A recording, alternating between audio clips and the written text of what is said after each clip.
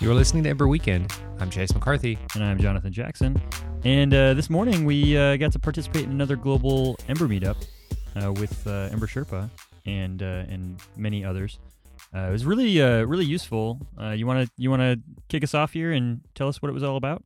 Yeah, so Taras started off by introducing some things that were new in 2.1. A couple of big ones we took away were the Git helper and each in helper. Yeah, and the Git helper works basically the same way as the component helper. So you say Git, and then as the first parameter, you give it the object that you're wanting to render a property of, and the second parameter is either a string with the name of the property, which that would be dumb because you could just render it that way. You could just render it with a dot. So what you can do is you can give it a dynamic property, so you can render anything. So say you had a property foo, and that was the string phone number. Now you could render user space foo, and that would render the phone number. And if you change that property foo, it would render different properties of the user. Yeah, I got to tell you, the first time I saw this, I was like, why do we need this? We already can do. We can always the examples they gave in the blog post was Git space user space name, first name or something like that. And I was like, well, you could just do user.name, and obviously that's me just being short-sighted because I only skimmed over the blog post. But yeah, being able to dynamically set that to a property, and then depending on other state in your component or otherwise, you can go and fetch this information dynamically. I think it's really powerful. It's very similar use cases to the component helper, like you mentioned. So I'm excited about this one. And the each in is similar, where it'll loop over an object, which is really cool. But one of the things that I didn't realize about this is that it doesn't actually bind it automatically. So that's something that Taras did a really great example of kind of showing how you have to use this. And this is really just like the nth degree of data down, actions up. So basically, you don't ever send anything back. You just reset the object if you want it to re-render, and then as soon as that happens, I think he was using context as an example. And he would say, okay, set first name, and he would set it, and the set action that he had, all it did was literally set the things on the object. And you'd expect in the each helper, for instance, if you did that, it would instantly re-render because it's like, oh yeah, well I noticed there was I noticed something changed, so I'm going to re-render myself. But with each in, you have to change the entire object itself. So what he was doing was he was saying for the context object that he was each inning over, he would reassign it, saying this dot set contacts to the Ember merge of the new object plus the original context array. So you create a brand new object and assign that, and then it would know to re-render itself. And I think there's some performance implications here. So it's going to be interesting to see, how we start architecting applications when we keep pushing forward into these new styles of helpers. Yeah, this one seems like it's basically geared for being like the lowest level of your UI. Like you have something that's rendering 100,000 times or something, and you want to just make them very lightweight. But the things below this aren't going to be, they're not going to be dynamic. So they were going to rely on their parents changing to keep updated. So you wouldn't want to put this kind of at the top level, or things wouldn't be bound. Right. Yeah. Very, very interesting. And one of the other things that came out of the global meetup that I definitely want to talk about and touch on is Blint Eardy did his presentation, and it was basically about how to structure components. And one of the things that came out of this was talking about how components should be interacted with, specifically with regard to having children components, so parent-child. We've talked about parent-child component relationships several times in the past. And the thought that came out of this that was really powerful for me was kind of treating the yield as kind of the API of the component. So when you yield internal state from the component, you're saying, okay, well, my component's API is X, Y, and Z. And with closure actions, you can do really cool things where you can say, okay, well, yield this action. And then now you can go into your GitHub README and say, okay, well, the API of my component is I'm going to give you this action that does a thing elsewhere. And rather than having to do custom work, you can just rely on that API to do the right thing. And it makes it more configurable is kind of the thing that I took out of it. And this is kind of like minor breakage of isolation. And that's something that Gaurav brought up, is basically saying, this kind of breaks some isolation. So there's some concerns there. And you can alternatively yield this, which is like total obliteration of isolation. You're just saying, okay, I'm no longer really containing, anything. I'm exposing all of my internal state. So I don't know. I thought this was a really cool discussion. Did you have any thoughts on this, Chase? I mean, yeah, I think it's a cleaner pattern to do something like yield an action. It's very specific, rather than have your child set its target to the parent and just have to know what action to trigger. For the parent to basically yield an action for the child to execute. That would be very convenient and a good way like to have a defined API. Yeah, I really like it. I like this for general purpose components. I'm gonna have to think of some examples. Maybe I can look around and see if I can find some well defined examples that kind of use this style and then document themselves in this way. So that's basically like, we're not going to provide you the children components. That's up to you to implement. But we're going to give you, this functionality, XYZ functionality that you can tap into easily. Now, one last thing I want to mention with regard to the global meetup was Sam's talk about Mirage. It was very interesting. I'm a huge proponent of Mirage. I think we've talked about that quite a bit, and we had Sam on the show. We were lucky enough to have Sam on the show. Basically, I like the direction of Mirage. I think that it's becoming richer and richer. But I just wanted to mention the funniest thing that happened at the global meetup was somebody asked him when Mirage was going to become Rails, and I thought that was pretty cool. Yeah, he didn't really know how to respond to that. Like, and he's like, "Well, Rails is cool," and I was like, "Yeah, Rails is cool." He got silent for a minute, and I think it's just like it dawned on him like how much work is involved in that. I think he's been thinking about it pretty hard. All right, well, cool. So the global meetup is recorded. And I believe they put the videos on Vimeo.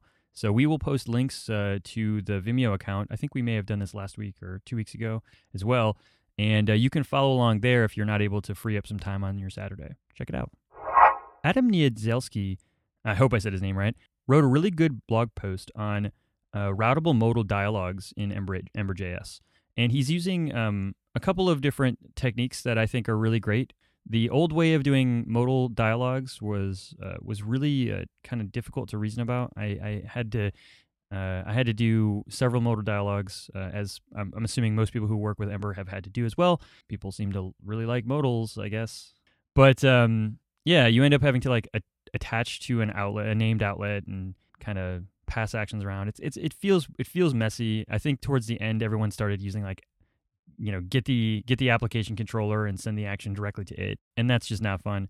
So anyways, this blog post outlines a way to use Ember modal dialog by Yap Labs, which we've talked about before, and I really, really encourage the use of this app. It does some really clever things using Ember Wormhole to make sure that the content goes to the right place.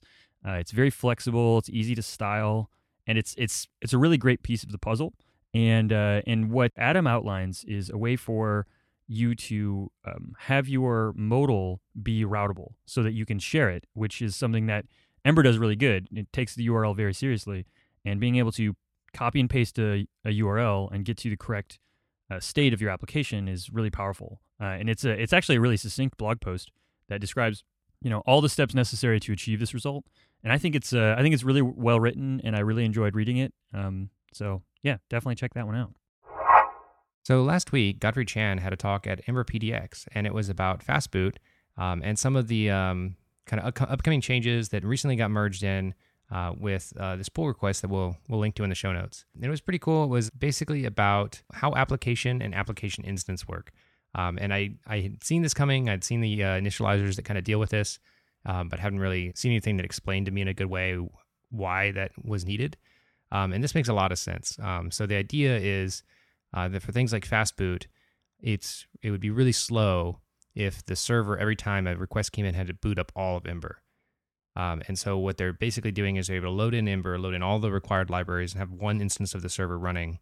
And then when a request comes in, they boot an app instance, which is basically like your interaction with the app, all the state that's about your interaction with the Ember application. And then once the request is done, they just destroy it. So the talk went over some cool history about how this came about and what used to happen in order to get this effect, and how this is a much better pattern, much less error prone. And then after implementing it, they realized there's multiple use cases for this. So this actually is going to probably make testing a little easier. So this, if you think about it, that's basically the same way tests work. When you start QUnit and it starts rolling down and it spins up your app and then calls some hook to basically say, hey, wait, Ember, I'm about to start testing, so that Ember doesn't keep booting. And then at the end, it says reset. And that hopefully would roll back all of the changes that had been made. But as he mentions in this talk, that's a little buggy. So this app instance idea is going to fit really well into the testing story. The other place this is going to work is with things like Ember Islands, where you're trying to render little small pieces of Ember all over a page that may not have any Ember on it. And I thought that was really cool. I've been actually really hoping to use Ember Island in a couple places. And the last place this could be used is someplace like embedding, which I've never really thought about, but it makes a lot of sense that if you wanted to embed a little Ember application inside of another Ember application, this makes add-ons like even more isolated. And that's kind of like a kind of far off thing, but they're talking about how to make this work. I'm sure that there's a lot of kind of communication that has to happen between these apps so that Ember doesn't clobber the embedded application. But yeah, it sounds pretty cool. Yeah, sounds definitely really interesting. Yehuda Katz did a talk at Ember PDX called Ember 2.0 The Road Ahead. And in it, he talks about where we came from in Ember 1.0 to 1.13. And then, the most important thing I took away from this talk was the idea of a long-term support Ember version.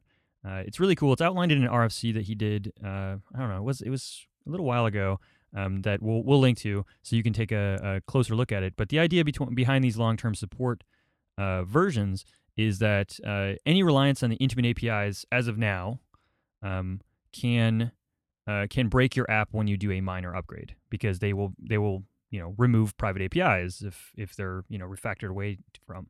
And what a long-term support version promises is that those Intimate APIs will be properly deprecated and then only removed upon the next long-term support Ember version. So this allows you to have more time to change things and have more reliable upgrade processes around your especially with bigger Ember projects. I think this is going to be really important.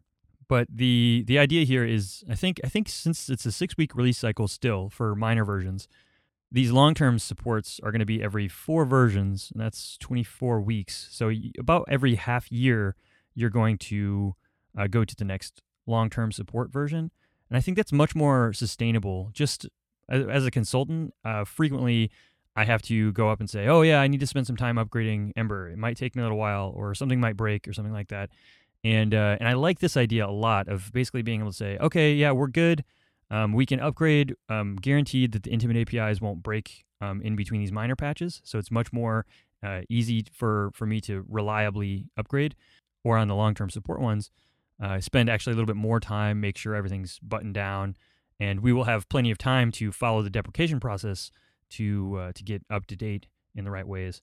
So I think this is a very good idea for a bunch of reasons. Yeah, the one question I had about it was, would this even be a problem if you weren't using any private APIs? Yeah, so they kind of use the term Intimate API to mean something different than a private API. So yeah, you this would not matter necessarily if you have reliance on private APIs, right? Or if you have no reliance on private APIs.